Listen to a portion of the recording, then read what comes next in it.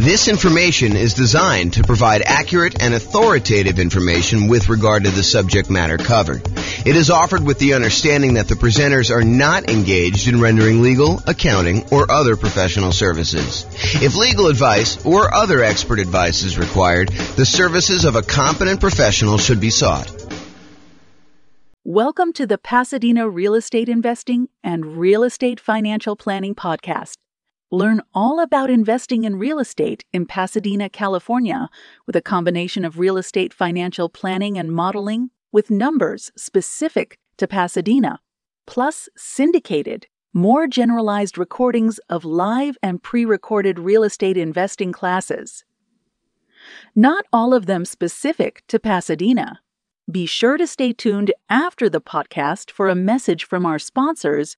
All right, so rent resiliency and price resiliency for real estate investors. I'm James Orr. So what is resiliency? Resiliency is a noun. It's either one of two definitions. One, the capacity to recover quickly from difficulties or toughness.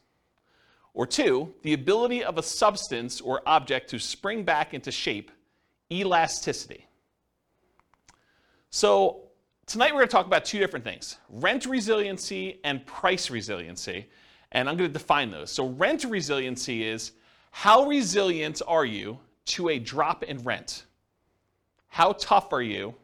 How strong are you? What is your ability to bounce back from a drop in rent? And the question that comes up is how much can rent drop before you have negative cash flow? So that's how I define it. How much can rent drop before you have negative cash flow? And then price resiliency is how resilient are you to a drop in property value or the price of the property? And that is how much can a property value drop before you have negative equity, before you're upside down, before you're underwater. Does anyone have any questions on these? Because I'm going to start using them throughout the night. And now is the time to ask if you have questions, because otherwise you're going to be falling behind. Everyone good? Pretty straightforward? All right, cool. So when we measure these, both price resiliency and rent resiliency, I measure them in two different ways. I can measure them in dollars. How many dollars can rents drop before you have negative cash flow? Or how many dollars can price drop before you have negative equity? Or we can look at it in terms of percent. How much can rent drop in terms of percent? Can rent drop 10% before I have a negative cash flow? Or how much can prices drop? Can prices drop 10% before I have negative equity in a property? And so how many dollars can rent drop before you have negative cash flow? That's what I call rent resiliency in dollars. That's also known as cash flow. If you think about it, how many dollars can rent drop before you have negative cash flow is literally the definition of what cash flow is, right? Cash flow is how much money you have over what it costs you in order to run the property. So cash flow technically is rent resiliency dollars. However, there's no version of that for percent. So what percent can rent drop before you have negative cash flow? That's what I call rent resiliency percent. And there's no equivalent. It's not like there's a version of this where you can look at that, okay? So rent resiliency percent is probably the odd one, but rent resiliency dollars is my fancy name of calling cash flow. Does that make sense, everybody? Okay. How many dollars can price drop before you have negative equity or you're upside down or you're underwater? That's what I call price resiliency dollars. That's equity, right? That's literally what equity is. Equity is how much you have over what the mortgage balance is. And so how much can prices drop before you get to negative equity, or you're underwater, is literally how much equity you have. So price resiliency in dollars, also known as equity. What percent can property values drop before you have negative equity? That's price resiliency percent. So that's what I call that. And there's no other equivalent for that, okay? Any questions on these? All right, cool. You guys know I'm really informal, right? You can ask questions if anything comes up. Okay, cool. All right, so measured by either the property or the portfolio. So resiliency can be for a specific property in your portfolio. You could say to me, James, how resilient is 1234 Main Street to a drop in rent? And you can look at that. Or you could say, James, how resilient is my entire portfolio to a drop in rent? What is the average drop in rent I could have on each property before I have negative cash flow? Or you can look at it on an individual property. So you can look at these either in a per property basis or overall as your portfolio. And we could either look at this from a total perspective, where you add up all the rents, you add up all the expenses, and you could see how much rents can drop before you have negative cash flow. Or you could look at it as, I take all the rents, I divide through by the number of properties I have, I take all of the expenses on the property, I divide through by the number of properties I have, and then you can look at how much it is on a per property basis on average. Does that make sense? Okay. All right, so you could look at this as either a snapshot in time. You could say, right now in my portfolio, how resilient am I to a drop in rent? Or you can say, over a long period of time, over the next 60 years, what does it look like? How resilient am I at each point in time for a drop in rent? So you can look at it either as a snapshot or as the thing over time. And you could say, look, 5 years from now, I plan on paying off a property, or I plan on refinancing a property, or I plan on buying a property, or I plan on selling a property. And you could say 5 years from now, at that snapshot in time, month 60, let's say as an example, what is my rent resiliency, or what is my price resiliency at that point? So you could do this looking into the future too, and use it as a decision-making tool as to whether or not doing a certain activity, buying a property, selling a property, refinancing a property, cash out, refinance a property, or rate and term refinance a property, or any of those types of things, how will that impact how resilient my portfolio is? Okay, I think I covered all those. Oh, one other thing. You can also look at what is the average amount of risk I have, or in this case, price resiliency or rent resiliency, over an entire 60-year period. So instead of seeing a chart where, it starts off, I'll use draw on the board here, where it starts off really high, or it starts off really low rather, and then over time as cash flow improves, your resiliency gets better. You could say, hey, what is my resiliency for this entire period? And you could take an average and say, oh, the average is 30% or 32% or whatever it is. And you could say, oh, so this one's about 30% on average. And then if you had another strategy you were considering, like this one, you could say, oh, that one has a rent resiliency average over this whole time of 29%. And so you could say, on average, one strategy is more risky than another, even though there may be times when it's below and other times when it's above. But over this entire period, one's more risky or one's less risky than another with this specific measure of risk, which isn't the only way to measure risk, which we'll talk about tonight. Any questions on that? Okay. If you're doing any modeling in the Real Estate Financial Planner software, I added a bunch of new numbers here. So now you can actually see your average rent resiliency, your average price resiliency, average debt to income, average total debt to net worth, and average total debt to account balance, as well as average months of reserves. And if you click on any of those buttons, they go to all those individual charts. So I added those for you because I wanted to see them. So that's a new tool that's brand new for you guys. Tonight we're going to look at both snapshot, one specific month and how it measures, and we're going to look at stuff over time. We're going to talk about both of them. Any questions? Okay, cool. All right, let's talk about some oversimplified math. I'm going to give you an example just to kind of walk you through how this stuff works. So let's say you have two different portfolios that you're comparing. In one portfolio, in both portfolios, you have $1,000 per month in cash flow on all your properties, okay? In one portfolio, you have 10 properties that each cash flow $100 each, okay? 10 properties, $100 each property, that's $1,000 per month in cash flow. And in another portfolio, you have 5 properties with $200 a month each in cash flow. So you have one portfolio that has basically the same amount of cash flow for both. One of them has more properties with less cash flow per property, and the other one has fewer properties with more cash flow per property. What if rents, let's talk about the ones where you have 10 properties with $100 each. If rents drop by 10%, if rent per property goes from, just as an example, it's oversimplified, $1,000 per month to $900 per month in rent, your cash flow goes from $1,000 per month to 0 per month. You lost $100 per month in property. It was only a 10% decline in rent values, but because you only had $100 per property, it went from $1,000 per month in rent to $900 per month in rent. So the $100 in cash flow went away. You now have no cash flow on that particular portfolio. Does that make sense, everybody? Compare that to if you had the 5 properties with $200 a month each. If rents drop by the same 10%, so rents go from $1,000 per month to $900 per month, now your cash flow goes from $1,000 per month to $500 per month. So in the other one, you lost all of your cash flow when you had a 10% decline in rents. This one, you had a 10% decline in rents, the same 10% decline in rents, but now you have still $500 per month in cash flow. So the one with 5 properties with $200 a month in cash flow is more resilient to drops in rent. That's an example of how rent resiliency varies between 2 different portfolios. Does that make sense to everybody? Did anyone lost? Everyone's good? Okay. Let's talk about what happens if rents go up, though. Same 2 situations. You have 10 properties with $100 a month in cash flow, or you have 5 properties with $200 a month in cash flow. If rents go up by 10%, rent per property goes from $1,000 per month now to $1,100 per month. Cash flow goes from $1,000 per month, where you have 10 properties with $100 a month in cash flow, goes from $1,000 per month to $2,000 per month. You doubled your cash flow by having a 10% increase in rent. Okay, and we discussed this, I remember discussing this in the real estate partnerships class, where I kind of showed you how cash flow changes. I think Ben and I were talking about this, how rent went up by 3%, and we talked about how it's like $50 more in rent, so it's like you only really increased by 3%, but really the cash flow doubled. Remember this? We talked about that? So this is the same idea, right? Where you have a $100 increase in rents, but now cash flow is doubled on you.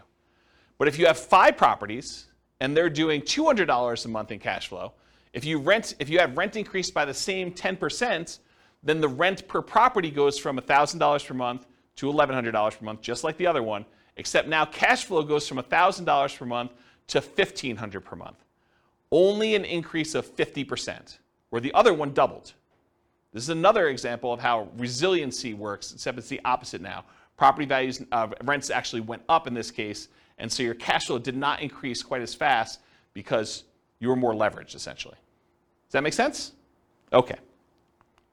Now let's talk about equity. We just did rent resiliency. Now let's talk about equity. So you have $1 million in equity in 2 different portfolios. Okay? In one portfolio, you have 10 $250,000 properties with $100,000 in equity in each. Okay, that's $1 million in equity. Or you have 4 $250,000 free and clear properties where you don't have any loans on them. That's also $1 million in equity. So you have 2 different examples. One where you have 10 properties with $100,000 each. The other one where you have 4 $250,000 properties where you have $250,000 in equity in each. Okay? If price drops by 10%, in the one where you have 10 properties with $100,000 in equity each, that means if prices drop by 10%, 10% of a $250,000 property is $25,000. So the property value went from $250,000 to $225,000, but you got 10 of them. So now you have $250,000 in lost equity, and your equity decreased over 10 properties. That means your equity went from the $1 million that you had to $750,000. So your equity decreased from $1 million to $750,000. But if you had the other portfolio where you had 4 $250,000 free and clear properties, if the price drops by the same 10% we did before, $250,000 properties now worth $225,000, you had 4 properties at $25,000 decline in value each. That's $100,000 in equity decline total. So now your equity went from $1 million to $900,000. This is an example of how price resiliency works. Okay? You have one portfolio where you have 10 properties, where now you lost $250,000 of $1 million in equity, and you have another one where you have 4 free and clear properties, same decrease, but now you only lost $100,000 instead of $250,000. Does that make sense? Okay, cool. Now what happens if property values went up? Same $1 million in equity to start, same 2 situations. You have 10 $250,000 properties with $100,000 in equity each. If the price goes up by 10%, the $250,000 property is now worth $275,000. So $250,000 increase across all 10 properties in total. So your equity now goes from $1 million to $1.25 million. So you have an increase of 25%. 10% increase in price means your equity increased by 25%, as an example. Okay? Or you have the 4 $250,000 free and clear properties. If the price increases by the same 10%, same $25,000 per property, $100,000 for all 4, just add them up for 4 of them. Now your equity goes from $1 million to $1.1 million. It only increased by 10%. It's unleveraged. Okay? Does that make sense? All right. So really, what we're talking about in a lot of these cases is leverage. The more leverage you have, the less resilient you are. The less leverage you have, the more resilient you are. Does that make sense? We just saw that. The more leveraged you are, the less resilient you were. Right? We saw that with rents. Any questions on this? All right, cool. All right, let's do a thought experiment. Which is riskier? Is it riskier to put 0% down or to put 10% down? And why? This is the discussion part of class. What's riskier? Just call it out. It's riskier to put 0% down. It's less risky to put 0% down. Okay? Why do you think it's less risky to put 0% down? Less skin in the game. Less skin in the game. So if you put no money in the deal, you don't have any money to lose. Interesting perspective, right? I think a lot of people would be surprised to hear that. They'd be like, well, you put more down, maybe you have more cash flow, so it's probably less risky to have 10% down from that argument, right? And if property values went down, having a 10% cushion before you're a negative, that's interesting. But on the flip side, both that and the previous kind of resilient slide on leverage, even though I agree with you, the hard part about me thinking about that is whether stocks or real estate, that's true on paper, but only if you sell. So if you've got enough portfolio to withstand the tide, it doesn't matter because you're not going to sell every level. So what you just went to is this idea of paper losses. If property prices go down but you don't sell, you don't really have a loss until you sell. You don't have a realized loss until you sell. And so you're arguing it doesn't really matter, right? You don't have a loss in either case unless you have to sell the property. Okay, so that makes it sort of even on those. What else? Which one's more risky, which one's less risky? What do you think? I think it depends. It depends on what? On your cash position. On your cash position, okay?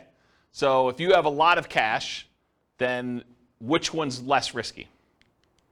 Then I'd probably go 0% down because your ROI would be higher.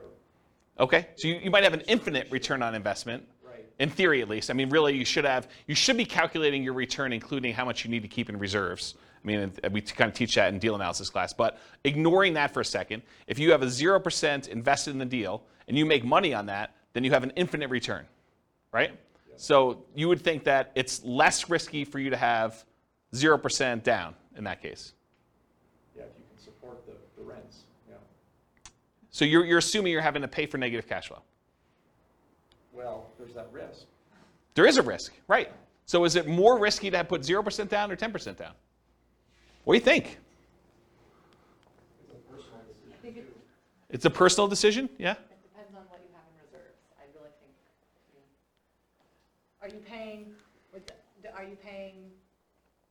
Are you deferring your down payment, but you have that down payment, you can put that money someplace else, invest it differently, while someone else maybe pays your down payment or not. I mean, yeah. Yeah.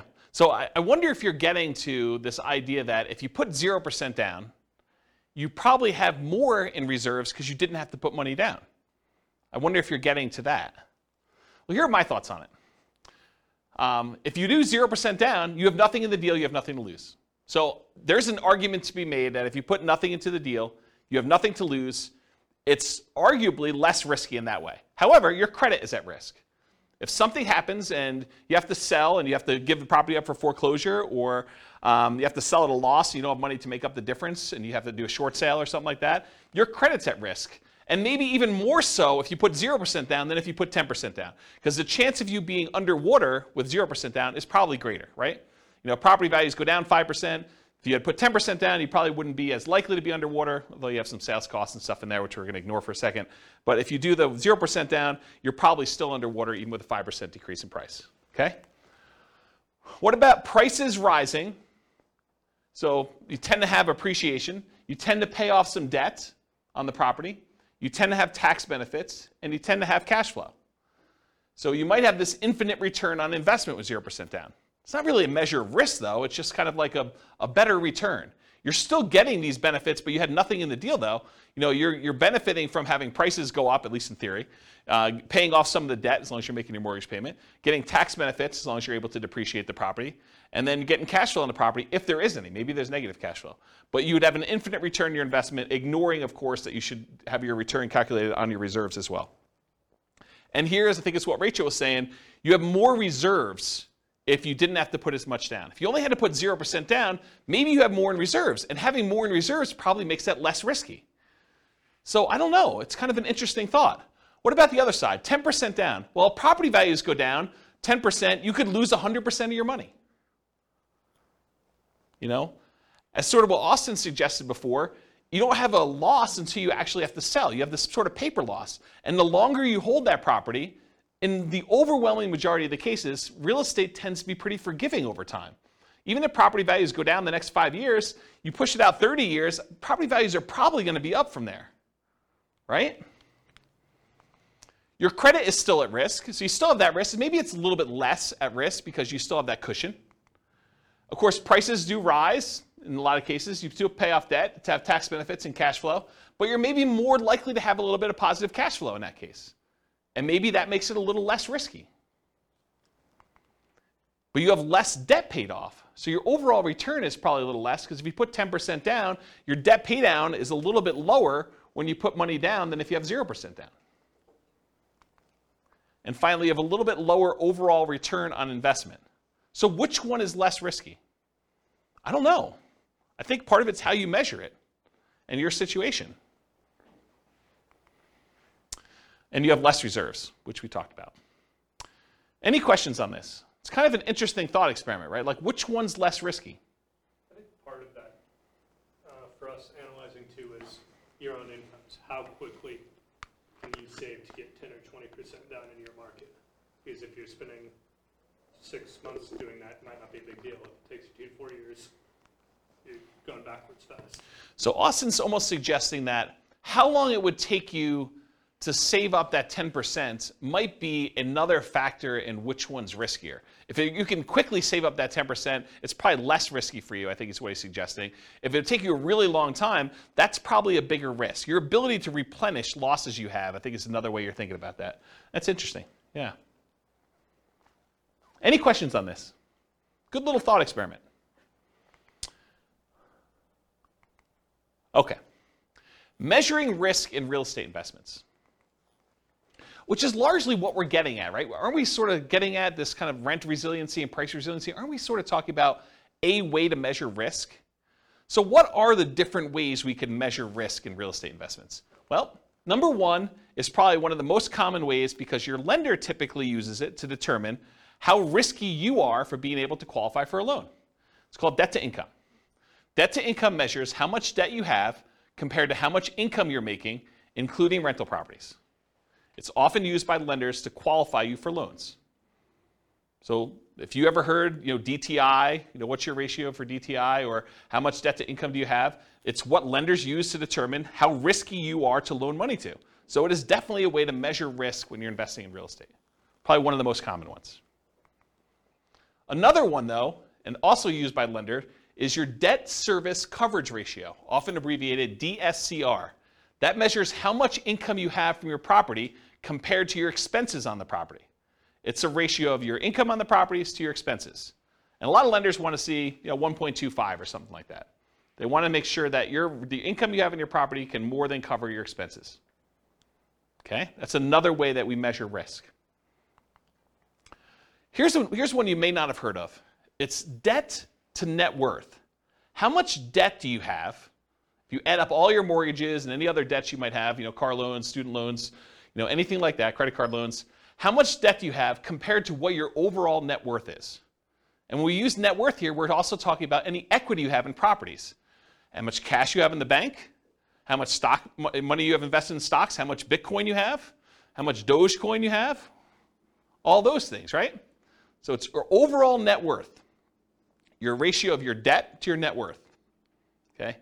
But if you think about it, debt to net worth, certain types of net worth are more liquid than others. It's hard to get at equity. What's up? I thought your net worth already It does. So I'm confused by It does, but your ratio, But your ratio, I mean. the ratio of how much debt you still have to your net worth is a measure of how risky it is. But your net worth, in this case, you've subtracted your debt off. Yes. Okay, got it. Yes. That's a great question. Rachel asked, so your net worth typically has all of your assets minus what all of your debts are on your assets. And so you find out what your overall, your like net is after all of your debts on your property. And yes, when we do this calculation, we're saying how much debt you have now divided by what your net worth is. Got it. Yep. Just want to make sure I. Yeah. And think about it this way. Let's use a really basic example.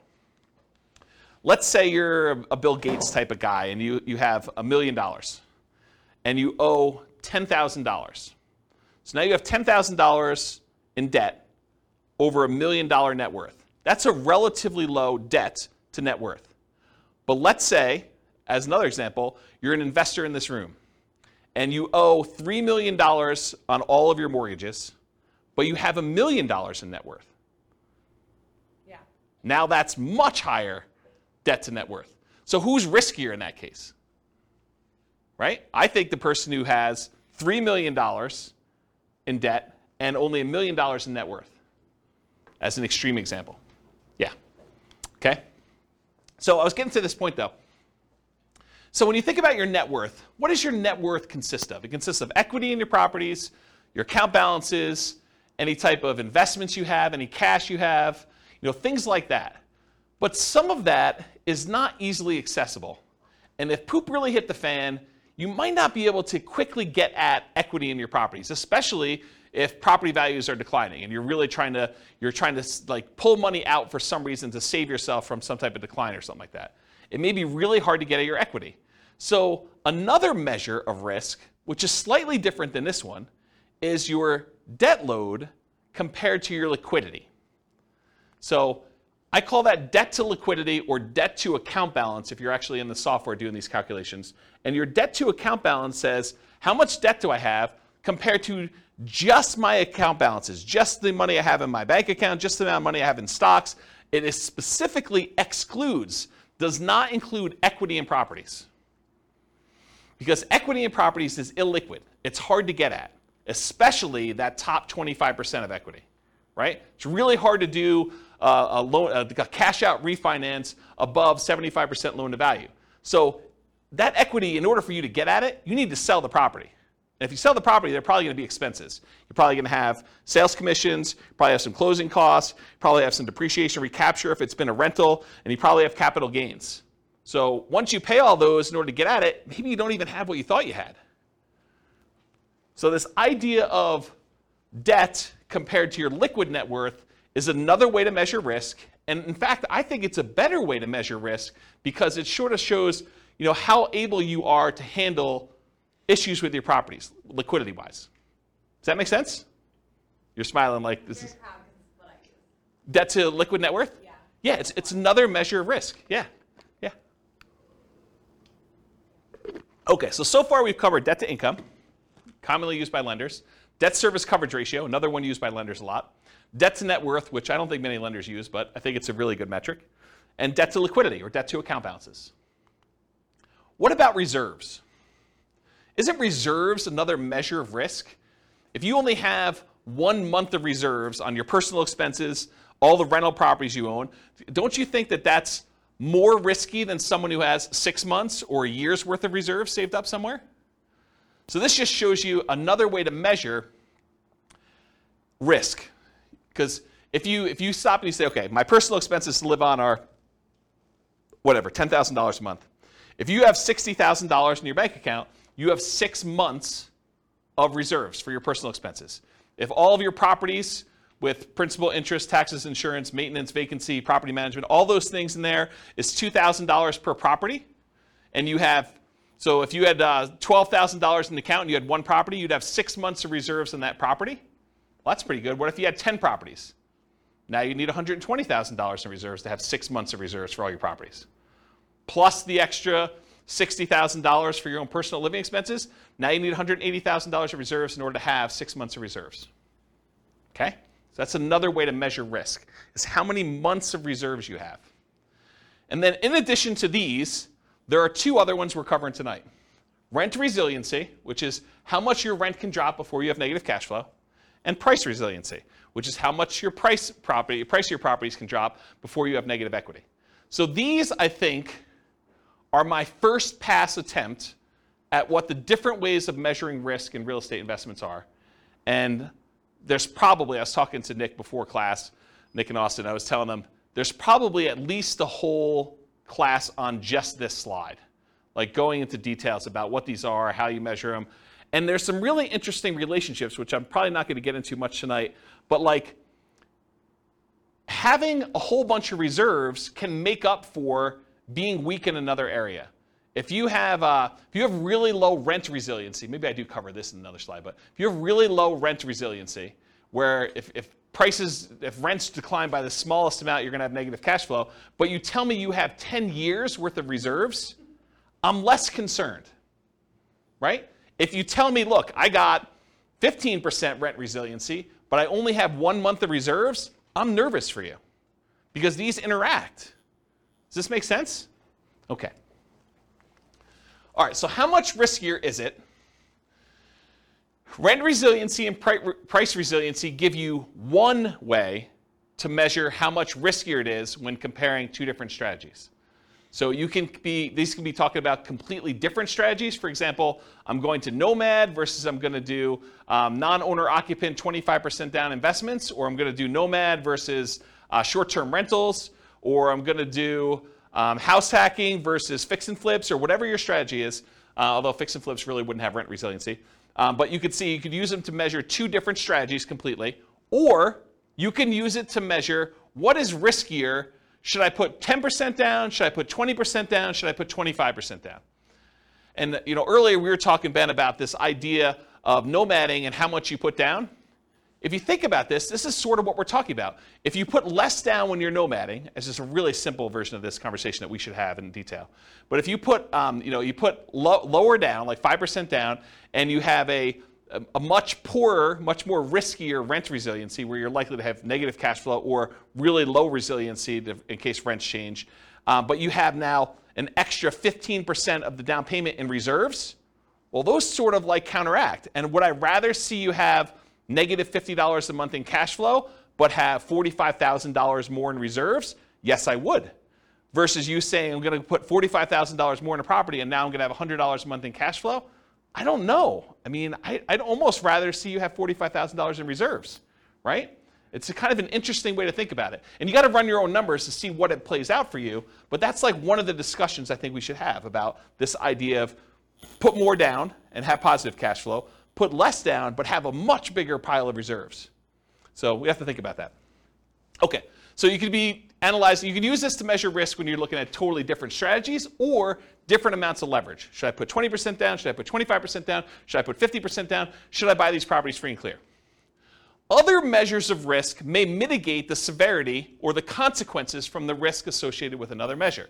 This is what we talked about before about having risky rent resiliency, where it's really low, and if you have a drop in rents, you're going to have negative cash flow. But being risky there can often be mitigated by having really robust reserves.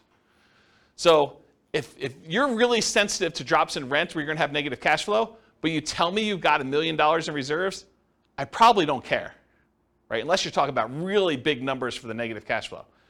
But if you tell me you have very little reserves and you're close, or you tell me, or I'd rather see you say, I got a decent rent resiliency and mediocre to good sort of reserves. Sort of like this balance between them, okay? So for example, let's look at them for Nomad with 5% down versus 20% investor loans. You're not moving in with the 20% down for someone who has $1 million to start with. So we're going to start with an example here. Someone's got $1 million to start with, and they're going to either do Nomad or they're going to say, I'm not moving into a property. Sequentially, I'm just going to go buy one property to live in, and then I'm going to buy 20% down rentals. Let's take a look at how these compare. And I do have the 20% down investor buy a single owner-occupant property to start with to kind of make it fair, okay? So let's take a look at what this looks like. Let's start with price resiliency. Okay. I'm going to take my time to go through these charts. So this is a chart showing total price resiliency in dollars. So how much dollar-wise do prices need to decline before I have negative equity? The red line is showing you 20% down non-owner occupant. And remember, price resiliency in dollar is essentially equity. So really, this is a chart of how much equity they have in all their properties. Right? That's what I'm showing you. We started with $1 million, and we either do the nomad strategy, where you're buying properties with 5% down, moving in, living there for a year, converting the last one to a rental, buying the next one, putting 5% down, and you're repeating this process until you have 10 rentals and 1 owner-occupant, versus someone who is buying 1 owner-occupant property and immediately putting 20% down to buy 10 rentals as quickly as they can with that $1 million that they have. So in this case, they're able to buy the 10 rentals really, really fast in like 10 months. Okay? So you'll see, as far as how much equity they have in their properties, when they do 20% down, they're buying these properties really, really fast, and it's growing very quickly at the beginning. Then over time, you just have this normal appreciation curve. Then you have properties paid off, and the appreciation curve kind of stalls out a little bit, versus someone who does nomad, where you're only buying 1 property a year, and it's kind of growing very, very slowly. Then eventually you get to the point where you stop buying properties, and it just grows with appreciation from there until you start paying off the properties later on. Eventually, they get to the same spot, though, where they have the same amount of equity in the properties. They have basically 11 free and clear properties, 1 they're living in, and 10 rentals. One of them got there by nomading, the other one got there by buying 20% down. Does that make sense to everybody? Okay. So putting 20% down gives you more equity. Duh. Right? I mean, this is sort of like master the obvious stuff. You put 20% down versus 5% down, you're going to have more equity, which is why 20% down is above the other curve. So it's more resilient to declines in prices. Might be easier to see this, though, per property, because you're like, these numbers don't make any sense to me. It's like hard to tell what's going on. But what if we looked at it on a per property basis? Well, that's what the average price resiliency dollar is. We now look at the amount of price resiliency we have per property. And so this gives you an idea of how much equity you have on the average property that you have there. Same idea, though. 20% down, non-owner occupant, is kind of more than what you do with 5% down. Interesting thing, though, with nomad, you live in the property for a year. And my definition for average price resiliency dollar, I exclude your owner-occupant home. I basically only look at it for investment properties. There's a weird exception when we look at all individual properties, but for the most part, I'm ignoring this one. So you'll notice nomad is 0 until basically month 13, when we convert that to a rental. And so then it pops up, and you have a certain amount of dollars, 5% plus whatever appreciation was on that particular property. And then each one that you buy, it kind of increases until you get to the time where you're stopping buying, and then it just kind of continues up per property. And this gives you a feeling for how much it is. But it's still hard to gauge because this is future dollars, right? You have equity growing, but your property values are also growing too. So it's hard to tell what's happening because these numbers don't make a lot of sense to us when we think about future dollars. Like, what does having $500,000 per property in equity mean, about 20 years in the future? It's hard to fathom. It's hard to really relate to that, okay? So if you do this and we adjust for inflation, if we say, look, I'm going to adjust back to inflation so that the property is always worth $350,000 or so in today's dollars, now we can kind of get a feel for what's happening. This is showing you average price resiliency dollar, but now it's adjusted so that these numbers make sense to us because we're talking about adjusting back into today's dollars. So, this has, when the nomad kind of pops up there, we have, I don't know, whatever that is, about $40,000 or so, maybe a little bit more, and each one you buy kind of increases until you get to the point where after you're stopping buying around year 10 or so, you got about $100,000 on average across all the properties that you bought over time for all the nomad ones. But the ones where you put 20% down, it's probably $180,000 on average. Okay? So you can just kind of see how this works. And eventually you get to the point where you have 100% of equity. So the property values are worth about $350,000. You have about $350,000 worth of price resiliency. The property value can drop the full value of the property before you have negative equity because you don't have a loan. Does that make sense? And these are slower to get there because you delayed buying properties. It takes you longer to get to the point where, on average, all of your properties are paid off because they staggered a year out. And these were only staggered by like 9 months or 10 months in order to get all 10 bought. Does that make sense, everybody? Okay. So these are in inflation-adjusted dollars. Helps you think about how much property values might need to go down with the properties. You understand it now, not what it will be worth in the future. You may also see that we're only measuring rentals. That's why nomad's at 0. Any questions on this one? But that only assumes, well, that also doesn't take into account how much out of pocket you had to put down to get to the same result. 100%. We are not including how much you had to put down in order to get to how much equity you have. You're right. Because rent resiliency, or price resiliency in this case, doesn't include the amount you put in. It's really just how much can prices drop before I have negative equity. I'm assuming that's, for the math that was used, it was the same interest rate for both?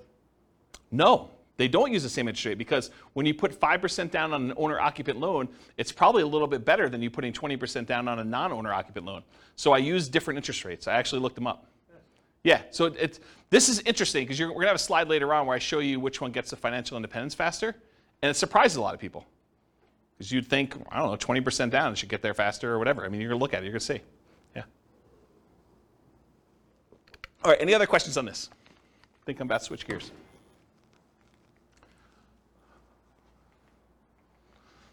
Now I'm switching from dollars to percent. So what percent can prices drop before I have negative equity?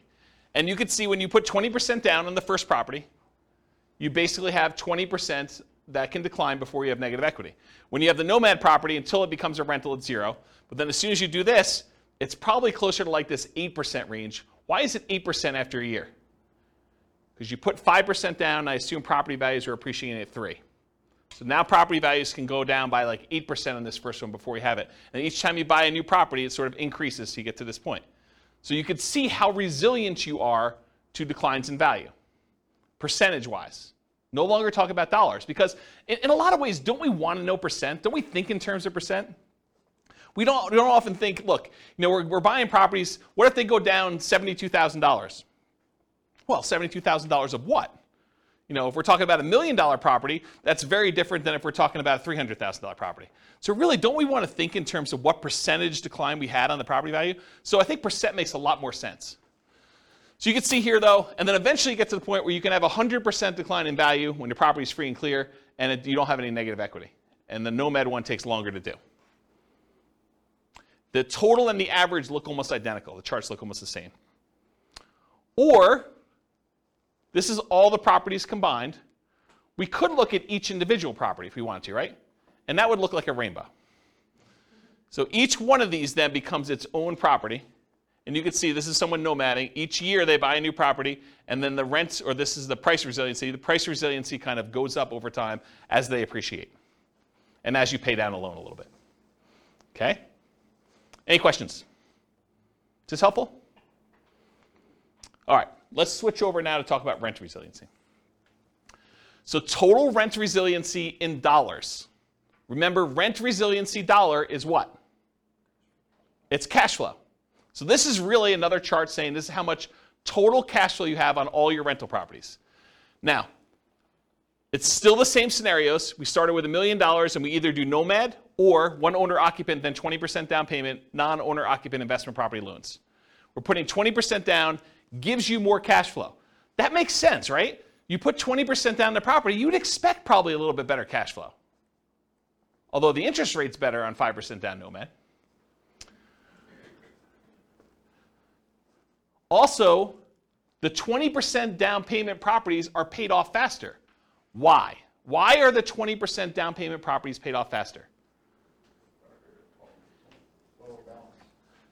But they're all 30-year loans. We purchased them earlier.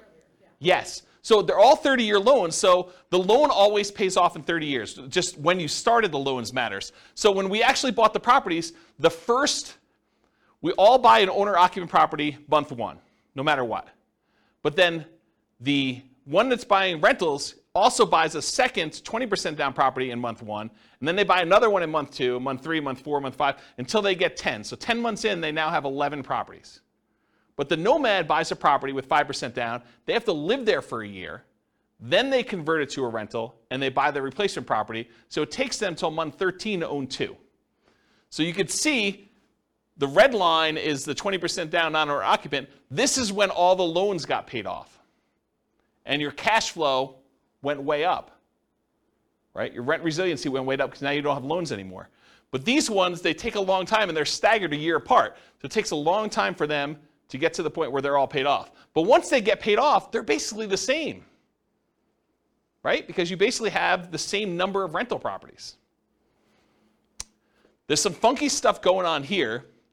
With the 20% down non-owner occupant loan, you have a little bit of negative cash flow right at the beginning.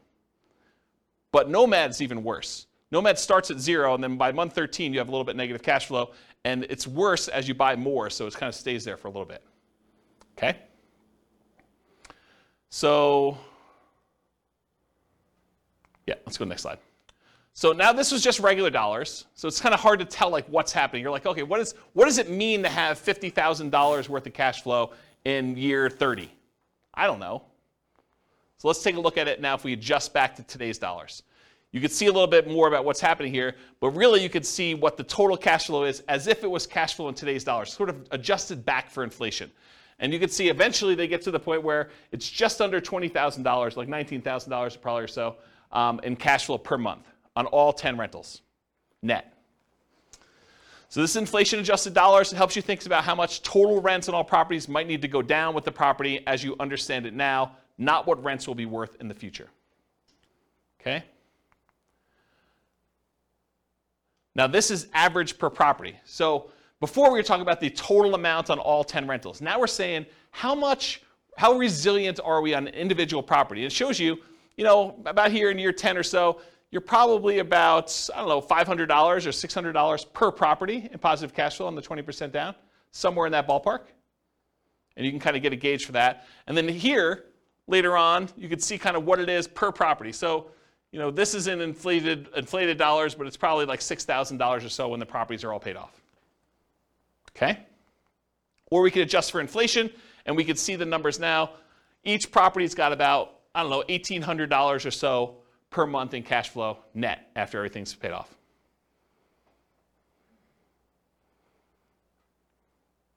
Cool? Any questions on this?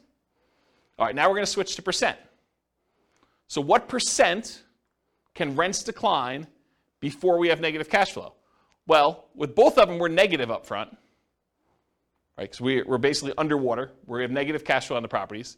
The 20% down one becomes positive sooner. The Nomad one takes a little longer before it becomes positive. But you can see that over time, though, it gets to the point where about 10 years in, 20% down is, about 18% resilient. You can have an 18% drop in rents before you have negative cash flow.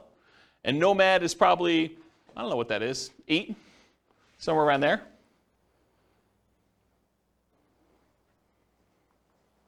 And then this is if you looked at Nomad for the individual properties. You can look at each one individually. Okay? All right. So now I'm going to show you, same situation, $1 million. Should you put 5% down as a Nomad? Should you put 20% down non-owner occupant like we just talked about? Should you put 25% down? Or should you put 100% down and buy the properties free and clear? I had 50%, but I didn't include it because it didn't really show anything more. Okay, but I did have it, in case you're wondering. All right, so let's talk about this idea. What's the chance you might see prices or rents go down 1%? What's the chance that home prices can go down 1%? Or rents can go down 1%? Pretty good, right? Like the chances of seeing rents decline by 1% on any given property or property prices to go down by 1% in any given year is pretty high. Wouldn't you agree with that? What are the chances that they could go down 10%?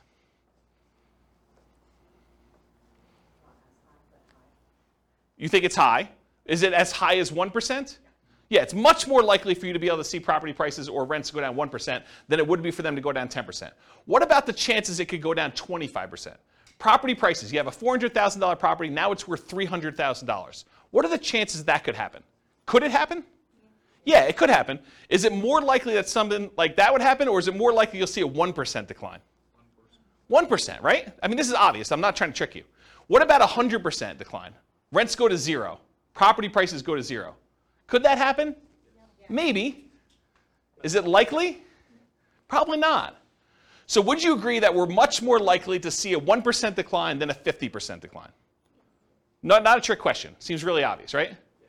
Therefore, having a rent resiliency of 20%, where rents can decline by 20% before you have negative cash flow, is much less risky than having a rent resiliency of 10%, where rents can go down by 10% before we have negative cash flow, because we're much less likely to see a 20% drop than a 10% drop in rents.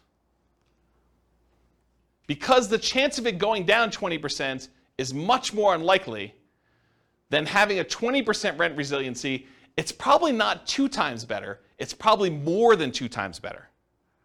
Does that make sense? There's a point where, look, you really want to have a 1% rent resiliency or better. You really want to have a 2% one. But once you get up to like 30%, how much better is 35 than 30?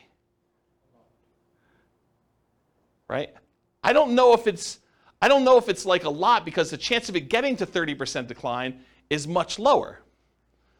Like the small numbers, it's much more important. It's important to get to a certain number, whatever it is, 5%, 10%, whatever you think is reasonable for perhaps a price decline or a rent decline.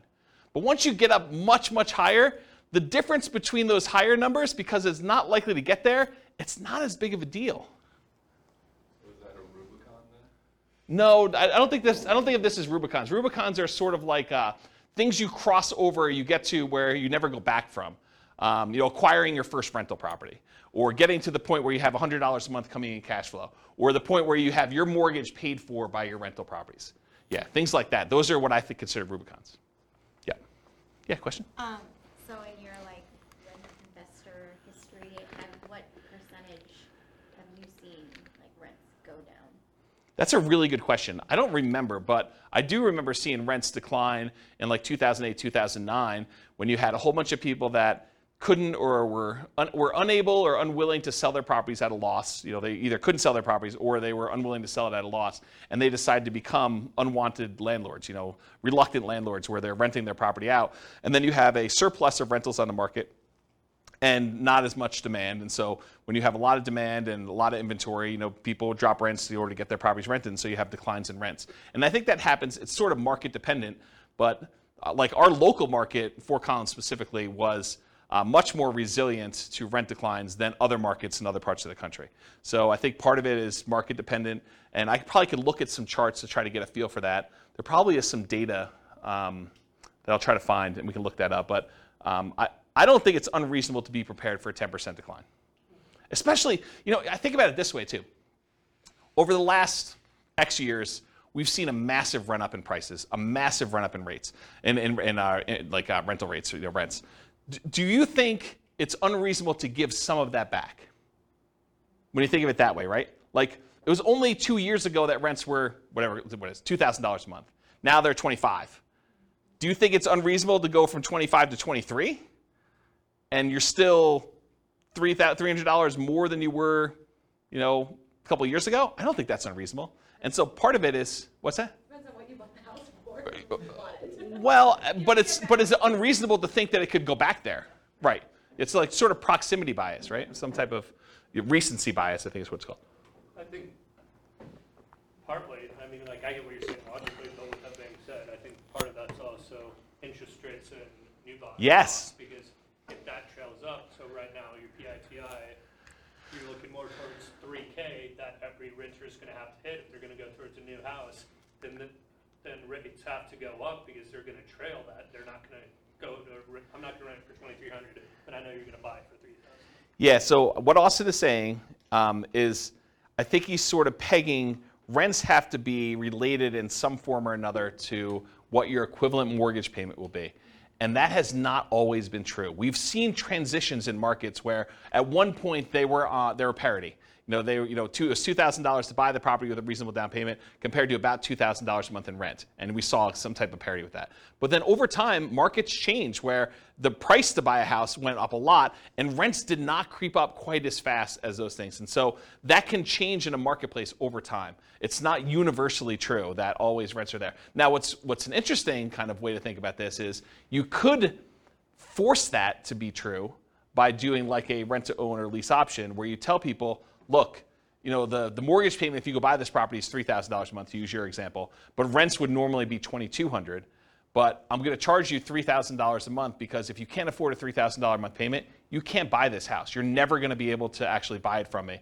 And if you can't do that, then why am I putting you in here? And so you can almost make a justification for rents that look like mortgage payments when you're selling on the lease option. Does that make sense? So, yeah, that's an interesting point, though. Okay. Any other questions? I think there's some other stuff on another slide, but I think we're done with this one. We good? Cool. So evaluating risk continuing. So what's the chance price or rent will go down on a single property? You know, you have a rogue property in a part of town that goes bad, or, you know, it's not as hot anymore. So what are the chances that it could go down on a single property? Pretty good, right? I think you could see that happening. What's the chance it would be two properties in the same market? Well, probably not as high as a single property, but probably greater than some other things that could happen. What about on 10 properties in the same market? Well, if the whole market goes bad, I think that could totally happen, right? What about two properties in different markets?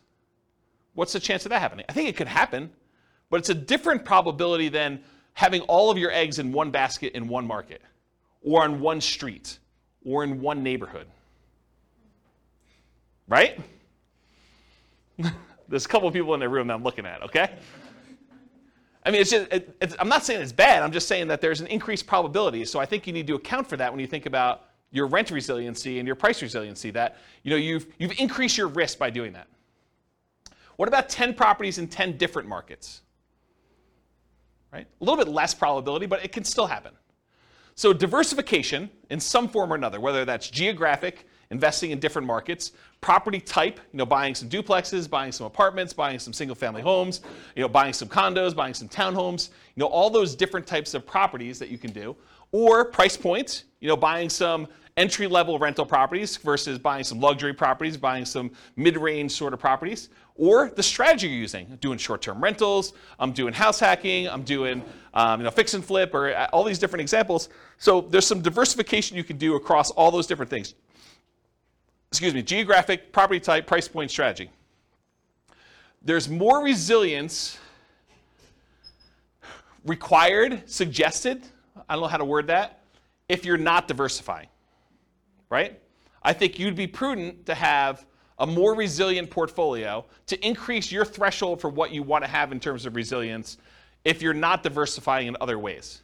But if you're more diversified, you probably could get away, not that you should, and there's arguments against this. There's arguments of investing only in the one market that you think is really going to do well and not investing in these other markets just to have diversification where you have a higher risk of those going down, right? I think there's a counter argument to this. But I think overall, it's more prudent to be higher resilience if you're less diversified.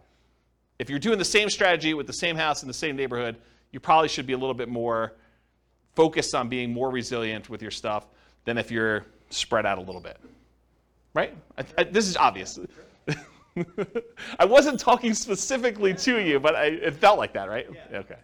It wasn't intentional. I mean, I'm trying to be helpful. Okay. Yeah. Okay, so average price resiliency in percent. So what percent can property prices go down before you have negative cash flow for those four strategies? For the 100% down, you bought the property free and clear, you could have the property value go down 100% and you would not be underwater because you don't have a mortgage. So that one's easy. That one just goes 100% all the way across the whole time. Wouldn't you be negative past 75 if isn't about 25% taxes and insurance? No, this is property values. Okay. This is not rents. When we do the rent one, you'll see there is a threshold. But for property values, you have a $400,000 property, you don't own anything on it, it can go down $400K. It can go down 100% before you're negative. And there's an interesting point you bring up, which I have a slide at the end.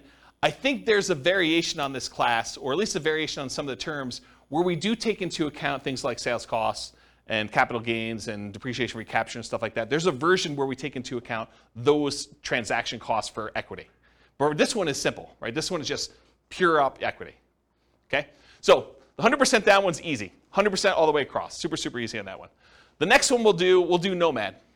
Nomad, you start at 0, because you basically are not counting the thing that's not a rental. By the time you get to year 1, you convert it to a rental. It pops up here. And this is the average per property. And so it shows you you're at about 8% or so. And then each time you buy a property, kind of comes down, drops down, does this, until eventually it kind of tapers off until you get to the point where all the properties are paid off and you're doing that. That's what Nomad is. 20%, 25% down, that's just a difference in down payment amount. And so the curves are very similar. In both cases, you're buying properties as quickly as you can. I will tell you that with the 20% down, you can get all 10 properties, all 10 rental properties. With the 25% down, you get really close, and I think you need to buy one a year or two later. Okay? So you have a small delay there, but you're acquiring these properties, and you're more resilient with 25% down. This makes more sense, right? You put more down, you're more resilient to a price drop when you do that, and then they eventually taper to the point where they get to be the same when the properties are all paid off. About 30 years in the future from when you started. Maybe minus a year, plus a year. Okay? Any questions on this? Pretty straightforward? Okay. Now this is average rent resiliency in dollars for the three strategies. So when you buy properties free and clear, you have really high cash flow, but you have fewer properties. You only had $1 million to start with. You can't buy 10. You can only buy 3 and change. So 3 until you save up for the next one. Okay? So then your kind of average rent resiliency dollars kind of up here until eventually you catch up with everyone else. But here though, you've got 25% down, 20% down, and Nomad. Nomad starts at 0, then it has negative cash flow. The 20% down one has some negative cash flow. The 25% down one has positive cash flow from the beginning. And the curves are very, very similar. The ones where you put 20 and 25% down, the properties get paid off. And so your cash flow really improves here. And they go up here. And then the Nomad one takes a little while to pay off because you're doing them a year at a time. Does that make sense? Okay, so that's rent resiliency dollar. Now this is that snapshot I talked about. I basically said, let's look at some arbitrary point in time. I picked 5 years in the future. And I said, what does this look like? What is the average rent resiliency in dollars at 5 years in the future for this thing? And so for the 100% down, 1965. And this is in inflation adjusted dollars, so it's back in today's dollars. So you have rents drop by $1,919.65 and not have negative cash flow with the free and clear properties. With 20% down, you can only have rents drop $116.05 before you're negative. With 25% down, it could drop $309.54 per property before you're negative. And with Nomad, $14.42. So just a snapshot in time, 5 years in the future, average property, this is per property, right? Average rent resiliency dollar. You either drop almost $1,900 and change, $115 and change, $310 and change, or $15. Not $1,500, just 15. That's Nomad. So which one of these is riskiest? It's obvious, right? But look at the difference. Can we see rents drop by $116? Probably. So just order of magnitude, you can see that these are not that far off. Okay, so now this is percent for rents. So as you were discussing, Austin, there's taxes and insurance and stuff, so it's not 100%. Because you have property taxes, insurance, and those things on the property. So really it's about 80-something% here. So we say about 18% or so is actually taxes and insurance. For the free and clear property, that's where it is. That's how much rents can drop before you be negative. With the 25% down, they could drop a little bit here, I don't know, whatever that is, 3%, 4%, but it increases over time until they get paid off and it goes up there. This is that extra property being paid off, I think. And then with the 20% down, you start off with negative cash flow, which I'll show you this here in a second. And then by the time you get to month, whatever this is, 4 years in or so, then it gets to become positive. And then it gets up here when the properties get paid off, they all bump up there. Then here's Nomad. It's negative for a while, finally becomes positive, and then it kind of follows a similar curve, not exactly the same, but very similar. And then once you start paying off properties here, they get paid off. Does everyone see that? So Nomad and 20% down both have negative cash flow with professional property management in this example. That's what the assumptions were. And so here's the cash flow power meter. It shows you, the black line is where rent is. So it shows you for the rent that they're getting, this light green area shows that they would have positive cash flow if they were managing the property themselves. If it were in this dark green area, it would be positive cash flow if they had a professional property manager, which in this case they don't, so it's slightly negative, but it's positive if they were to manage it themselves. In the yellow area, it means that it would be positive cash flow if they were managing it themselves and they took into account cash flow from depreciation, the tax benefits of owning the property. And then the red area is you're still covering some of the debt pay down, but it's negative. And then here is you're not even covering debt pay down. So depending on where the black line is, it shows you how much cash flow you have and whether it's cash flow with property management, cash flow you managing it yourself, cash flow with cash flow from depreciation, or I'm not even covering, I wouldn't be positive even if I had an interest-only loan is another way of saying this, okay? Any questions on this? And if you're just like cash flow power meter, what is all that stuff? There's a class on that too, and I probably need to do a new one. But we look at cash flow power meters to see very visually where cash flow is on any particular property. It's a really easy way to see where you are. Any questions? All right, so now this is the same chart we had before, except we're doing percentages. So this is year 5, month 60. Rents can drop 83% if you have a free and clear before you have negative cash flow. Rents could drop 5% with 20% down. Can rents drop 5%? Absolutely. That's like a realistic number for you see rents decline, right? 5% decrease in rents. For the 25% down, they can drop 13.47. I don't know. That'd be a harder one to do. I mean, it definitely could happen, but it's harder than 5%, right? Wouldn't you agree? And the Nomad one, 0.63. So what's the chance that rents could decline 0.63%? Really high. What's the chance rents could decline 5%? I'd say reasonably high. What's the chance that they can decline 13.47? Moderate. I mean, it's not unheard of, but it's not high, right? Probably not high. And what's the chance it could decline 83.12%? Pretty low. Pretty low. If you can get a feel for how resilient this strategy is here. And this is probably different strategy. This is just different down payment amounts to give you a feel. Okay? Any questions on this? Cool. It's often counterintuitive. Just because a real estate investing strategy is more or less leveraged or more or less risky doesn't always mean it will perform better or worse than another strategy toward achieving financial independence specifically. So just because, hey, this is more risky, it's got to get me to financial independence faster? Not true. I'll show you that in a second. For example, putting 100% down to buy up to 10 rentals might seem like the least risky strategy from a number of risk measures, right? I mean, put 100% down. And putting 5% down to Nomad might, at first blush, seem the most risky. That doesn't tell you which one achieves financial independence first or which one will ultimately give you the highest standard of living, which we'll talk about. And this is a case for doing Monte Carlo or alternative universe modeling, where we actually see how risky is this? Like, what happens if rents don't go up always? Because when you do Nomad and you have like prices always going up and rents going always up, Nomad looks amazing, right? You start having some years where prices don't go up or rents sort of go down some years or something like that. It still looks amazing, but there's years where it's not always pretty, right? You're actually still have negative cash flow for longer and it takes you longer to save up and sometimes you have to stay in properties longer. So there's stuff that happens, okay? All right, so this is the numbers for those. So the Nomad one, you're financially independent. If you start with $1 million and you're trying to buy 10 Nomad properties, actually it's 11 because you live in the last one. It takes you 8.5 years to be financially independent where I think you're making $10,000 a month in income. So 8.58 years in order to make $10,000 a month in passive income. If you put 25% down, 7.58 years. So that's faster to put 25% down. Put 20% down, 9.58 years. It is slower for you to put 20% down than it is for you to do Nomad. It is slower for you to put 20% down than it is for you to do Nomad to achieve financial independence. And then it takes you 4.08 years in order to be financially independent, buying the properties free and clear. Starting with $1 million, you buy a lot fewer properties. So the most risky, arguably, Nomad, 8.58 years. The least risky, arguably, 100% down, free and clear properties, 4.08. It's sort of in between.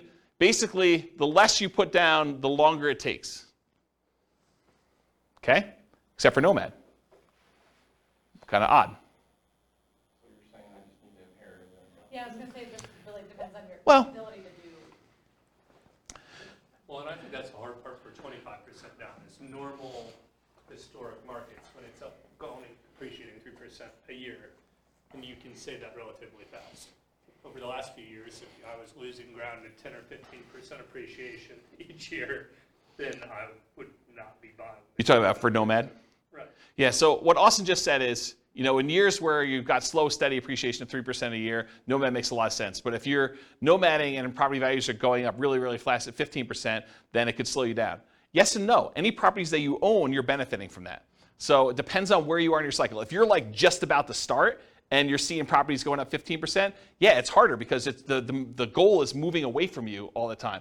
But if you have the money to do down payments, there's other options. If you don't and you're saving up anyway, you just do what you can. You kind of use the market that you have, but any properties that you bought, you do benefit from those. You have, you bought 3 properties, and now you're doing your 4th one. Great. The 3 properties you own went up 15% a year. That's awesome.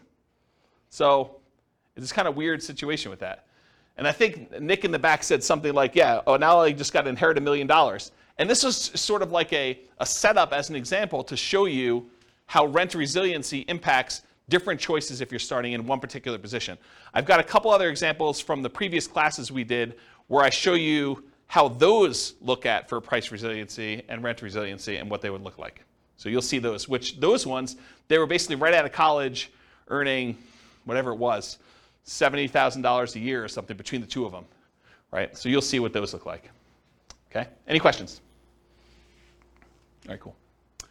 So this is their standard of living.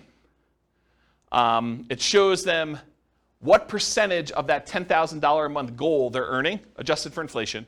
And so you can see they all achieve it pretty low here. But look what's interesting about this is Nomad eventually, it doesn't happen at the beginning, but Nomad eventually has the highest standard of living. They're earning the most amount of money later on. And part of that is them paying off properties. This is when they pay off their owner-occupant property. These over here paid off their owner-occupant properties here. Basically month 360s. They all bought it at the beginning. Okay? So the one where you did 100% down, you don't have the 10 properties right away. It takes you a while to acquire them, and so it takes a long time to do that.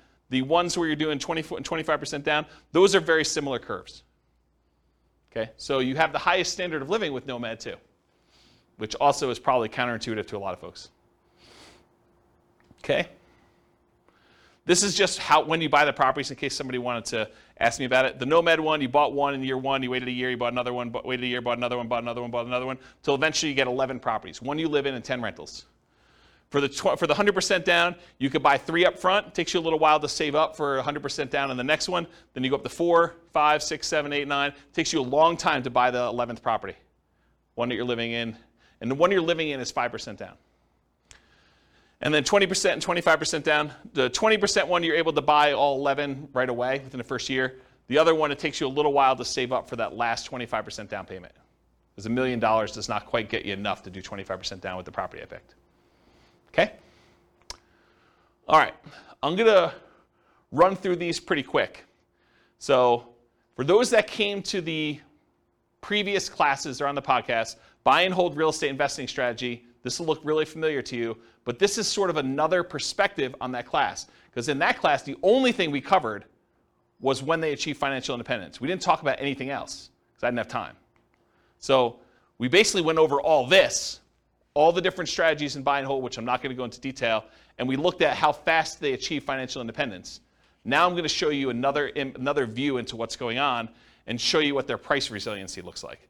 And so these are all the different strategies combined. I'm not going to break them out and kind of go into detail, just to give you a view of approximately where these are, right? So prices can decline by the time they start acquiring properties in this 20% range to maybe 40, maybe 50% range. And then finally, when you stop acquiring properties, it just increases over time. So that's how they tend to trend for buy and hold. And this is for what percentage prices can decline before they'd have negative equity. Okay? And then these are all the different rent resiliencies, curves for all the different ones. Again, I'm not going to go into any individual one, but you could see they're in this sort of like 0 to 20% for a lot of this time, maybe a little bit higher depending on whether they have a lot of extra cash flow like short-term rentals or something like that, because that's really what this is measuring. And then it kind of goes up over time where they all get paid off. Okay? And then I picked an arbitrary time frame just to compare them. This is year 20, month 240, just to see what happens. And I wanted to show you 15% down payments are still relatively risky even 20 years in. Only a 6.3% rent resiliency or 1.92% rent resiliency, depending on which one of the two 15% down payment options you chose. All the other ones, though, I think are pretty reasonable, right? I mean, we talked about, do you think rents are able to go down 22%? What about 11%? I mean, that can happen, but it's not crazy close, right? You know, you start getting at 1.92, that's pretty close before you have negative cash flow. So these are the 15% down options, and then these are all the other buy and hold ones, depending on which one you're looking at. Does that make sense? Just so you can see visually like approximately where they are in relative sizes. Okay? Any questions? Cool. All right, let's do the same thing for that Nomad real estate investing strategy class. Again, in that class, we went over all the different time it took them to be financially independent. We didn't go into any other detail. We didn't talk about net worth. We didn't talk about any risk. We didn't talk about, cash flow or debt service coverage ratio or debt to income or anything else. So really, we just covered that. Now, this is if you do price resiliency. The blue one that's really weird is the lease option one, where you're buying properties, then you have to stop buying until you can afford the next one and they get cashed out. So there's some weird stuff going on with the blue one. Just ignore that one. But the rest of them sort of trend in this, I don't know, once you get up to steady state, 25 to 50%. And then, of course, as they get paid off, they increase from there.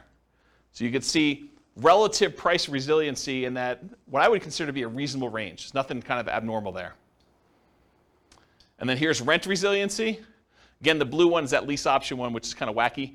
But then here, it builds up. Nomad kind of builds up over time as you acquire properties and you hold them longer, and you add another property, and eventually you get good cash flow. But it takes some time to get there, and kind of cash flow increases here until the properties start getting paid off. That's what they look like for rent resiliency percent. Any questions? And for comparison, this is year 20. Do you have a question, Austin? Yeah, for the short-term rental. Yep.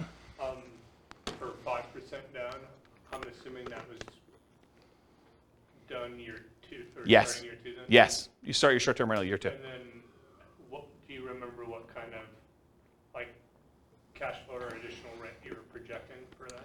Yeah, it's in that presentation, but I don't remember. It wasn't crazy though. I remember at the time thinking it was a pretty reasonable bump. I bumped up expenses on it and I bumped up income on it so that the net income was higher, but it wasn't like 2x or anything like that. It wasn't that extreme. It wasn't even close to 2x. It was a reasonable bump. And you can change those assumptions, right? You can go copy the scenario to your account and just change the model. Yep. So this is month 240, year 20. The same one we did before where we had some of those that were in that 5% or whatever it was, 2%, whatever the numbers were there. And I just want to show you that the average rent resiliency by year 20 for Nomad, they all look pretty reasonable to me. I mean, there is a 7.76 one. I'm pretty sure that's the lease option exit one, which is wacky anyway. All the other ones, though, they seem kind of reasonable. I mean, the lowest besides that is 11.9%. Not great, but not horrible. And there's some that are 30%. Right? Doesn't seem unreasonable to me to have the ability to have rents drop by 20% before you have negative cash flow. Seems pretty resilient. Any questions on this? I think this is the last one I'm doing for these. House hacking. Again, this was that house hacking real estate investing strategy class where we covered all the different times it took to be financially independent. I'm not going to go over that again.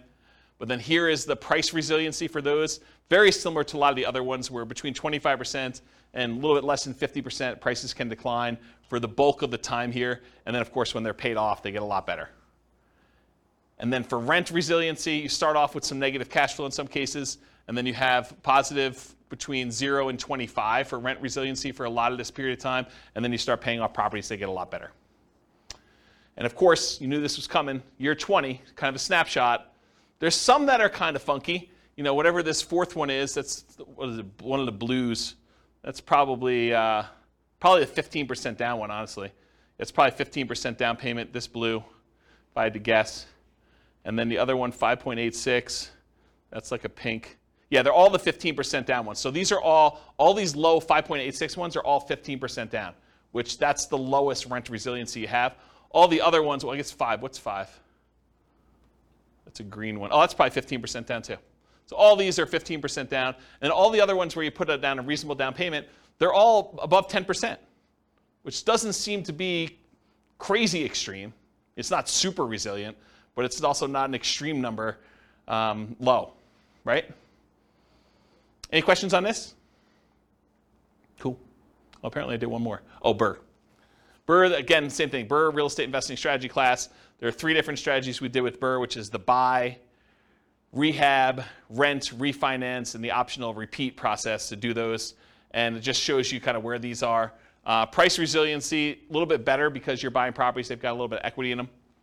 So that's a little bit better there. And then rent resiliency, decent, pretty good current things there. And then this is month 240, year 20.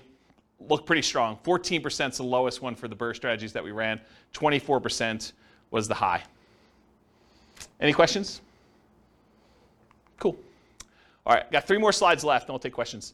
So additional things to consider. I think I mentioned this earlier in the class, but there's a concept that I didn't teach, which I probably should teach at some point. You know when I use the term like true cash flow, when I say true cash flow, it includes cash flow from depreciation, like the tax benefits of doing that. Or when I say true net equity, I mean your net equity after you take into account the expenses on the property, your taxes, not property taxes, your capital gains taxes, your depreciation recapture tax, any closing costs, your share of closing costs, and any real estate sales commissions you have. And that's like your equity after all those expenses. Well, these are kind of variations on that theme. True price resiliency is how much price could decline where you wouldn't have negative equity, taking into account refinance or sales costs. So like all the costs we just talked about, this would be a calculation. True price resiliency would be where you do take that into account. And so how much could prices decline knowing that you have to pay all these costs if you were to sell the property or you had to refinance it? What would be your kind of number there? And so that's kind of a variation on the theme. And then the same thing would be true for true rent resiliency. How much could rent decline where you wouldn't have negative cash flow, accounting for cash flow from depreciation, that tax benefit you get by owning the property too. So right now, if you think about it, we talked about rent resiliency all night. But really, if rents declined by 10%, you'd still have this weird buffer of the tax benefits of owning that rental property, provided you were still in that period of time where you can get the depreciation, right? So even if you were at break even or slightly negative, that like tax benefit of owning the property would really make it positive. So it's sort of like this extra buffer in there before you're really, really negative. You're not really negative with that cash flow from depreciation until you get below the cash flow from depreciation number 2. Does that make sense? And so this idea of true rent resiliency would, in theory, it's not created yet, would take into account cash flow from depreciation on those as well. So for those that wondered, hey, I thought this class was called cash flow resiliency and equity resiliency. And you're right, it was. At first, I was like, I'm calling this cash flow resiliency because it's how resilient is your cash flow to a decline in rent. Or equity resiliency, how resilient is your equity to a decline in price.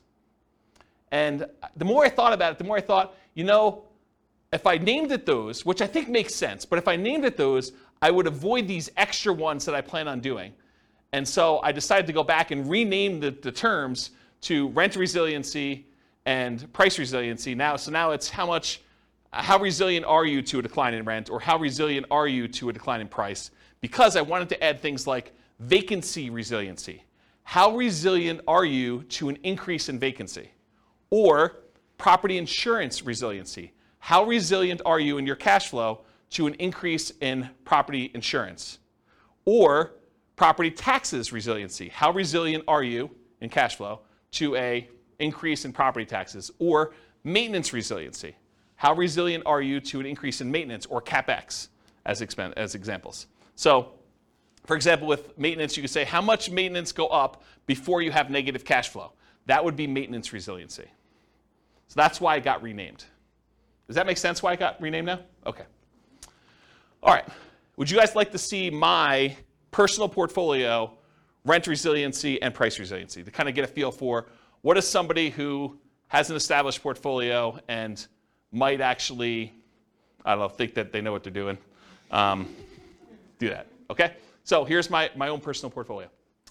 This is my average price resiliency, and I should tell you, I'm not acquiring any properties, not selling any properties, not refinancing any properties, so it looks really plain, right? Because there's not a lot of stuff going on. It's just like things getting paid off over time. So this is price resiliency. The average property I have has got a price resiliency of whatever this is, 58%, 50-something percent, high 50s. So my property values can go down 58% before I would have negative equity on average. Does that seem pretty conservative? I think it's pretty conservative. So that's what it is. It'll take me a while to get here because I've got some properties that I did new loans on when loan interest rates were low. Okay? What about rent resiliency? Rents can drop, whatever this is, high 20% before I would have negative cash flow. Okay? And then it gets better eventually when I pay off all the remaining properties where I did a refinance all at a bunch of time. Then it goes up to about 80% decline where I can do that. So that's about what I personally have, it is what I personally have in my portfolio. Does that help you guys, give you some insight as to what I think is a reasonably conservative number? I also have a lot of months of reserves, way more than 12. Way more than 12. So even if this was lower, I would feel really comfortable. Make sense? Yeah. So to get here, Yeah. I mean, this is your years into this. Yes. Did you start at those low? No. Yeah. Nope. You didn't start here. No, I didn't start. You started at those higher risk, like. Yeah. leverage. Yeah, because if you think, so the question was, you didn't start here. So when you were getting started, were you at these higher risk, like rent resiliency and things? Yeah, you have to, because if you think about it, by definition, if I put 25% down to acquire property, well, I have whatever it is, 25% things before I could do that, right? So yeah, now I'm, with the equity you have in your property, now I'm at 50, whatever that is, 55, 58, I don't even know what the number is, but it's not 25 anymore, right? What's the longest property you own? Oh, not very long at this point. You sold them? Yeah. Yeah, this has been turnover. Yeah, so not very long at this point. But I mean, part of this is market appreciation too, right? And there's definitely there's at least one nomad property. There's actually 2 nomad properties in there. Right, but how do you one of the things to think about is how do you change this, right? One of the ways you could change it is you put a free and clear property or 2 or 3 in there. And that can overall change the average, right? So there's free and clear properties in there too. All right. Any final questions? Is that helpful, seeing this too? Surprise. I don't usually show my stuff. Any questions? Yeah, awesome. So first kind of statement, then question. So from my understanding of the last few graphs, most of the variance is probably between 10 to 15%. It depends on your strategy and what you're doing, right? If you're buying free and clear properties, no. If you're doing these like highly leveraged, 15% down, 20% down, 25% down, or Nomad 5% down, acquire them a year apart, or Burr, where you're kind of like trying to pull your money out, all those things vary depending on what you're doing. But if you're kind of for rent resiliency, kind of looking at it from that lens, I guess. Going back to where we started class, then if you would rather go 0 down and have the rest in cash or index or whatever else, the main 4 or 5 dips we've had in the last 100 years, haven't they only lasted like 1 to 4-ish years on average? I don't know that data that well that I can comment on it, but it doesn't sound unreasonable that you had relatively short periods of time where the dips didn't last forever. So I guess where I'm thinking of trying to tie that back together, circular thinking, is I would think there would be less risk than trying to ride that out with the reserves to the side than the additional equivalent of being above it percentage-wise and holding it that way.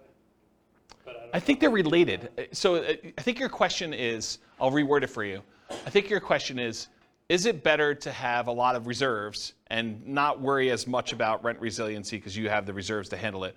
Or should you have 20% plus as far as rent resiliency where you might have some negative cash flow, but you can kind of hold it? And I think it's a combination. It's like, if you have 10 over here, then you have to have 20 over here. And if you have 20 over here, you have to have 10 over here. And you're weighting them. And the numbers are arbitrary. It's like sort of like this balancing act of, if you're really low rent resiliency, you're high risk, right? You have a small amount before you go negative, then having reserves, big reserves, makes a lot of sense. If you are, you have really good, if you've got rent resiliency like I have in my portfolio, where property values or rents can go down, whatever this number is, 28% or whatever the number is here, then needing reserves is probably not that important, right? I still have crazy reserves. I mean, I'll tell you, it's like over the top. But you don't need that as much if you have 28% rent resiliency. This makes sense, right? So it's this balancing act. And this is sort of what we were talking about when you first came into class, but off recording, is that looking at all these different measures of risk, you have to like weigh them against each other, because you can have, your debt to income can be one thing, and your debt to net worth, and your liquid debt to net worth, and like all those kind of measures, debt to liquid net worth, like all these measures can be kind of coming into play, and you're like, well, if I'm going to have this, then I definitely want to have on the upper end of reserves. Or if I'm going to have this, then I definitely want to keep this there. There's probably a whole class I should do on reserves that will cover a lot of this, right? It'll like pull from all these different classes with the rent resiliency and the kind of measures of other risk and things of that nature, and show you how I think reserves should change based on that. I think there's like a minimum, and then I think you probably should have more. Just as one example, if you're going to have negative cash flow when you're buying a nomad property, I think it's prudent to take whatever the negative cash flow is, set that aside as part of your reserves, and X number of months of reserves, right? I think you already know that you're going to have this amount of negative cash flow, so that should be part of your reserve calculation to begin with, plus then 6 months or 12 months or whatever you're doing for that. Like, that's the way that I would think about it. And so there's a whole bunch of things like that that I probably need to teach in a reserves class, and which I'll put on my list. I'm sure that'll come up in a question for how I'm going to choose the classes in the future. So, does that answer your question? Okay. Any other questions? Was this helpful? The kind of like rent resiliency, price resiliency. I know like there's some parts in there where it may get a little bit slow because I'm showing you a lot of charts and they're really similar, but I do also think that seeing a bunch of different examples gives you a feel that you can't get. It's almost like you have to work through the math problems in your book, and it's boring and not fun, but then you get a much better feel for like what the range of how they work are. So sorry, but I think it was helpful. So cool. Thank you all for coming. I will see you all soon. Bye-bye for now. You're welcome.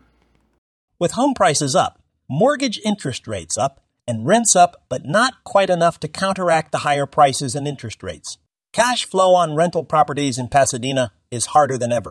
Book a call with the Real Estate Financial Planner to apply our proprietary 88 strategies to improve cash flow on your rentals. See the show notes for a link to schedule your call and improve your cash flow today.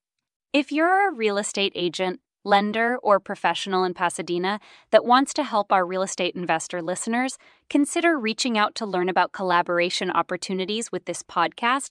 We'd love to add more value to our listeners by having you assist our investors buy, sell, and finance their real estate investments. See the show notes to schedule a call to discuss collaboration opportunities.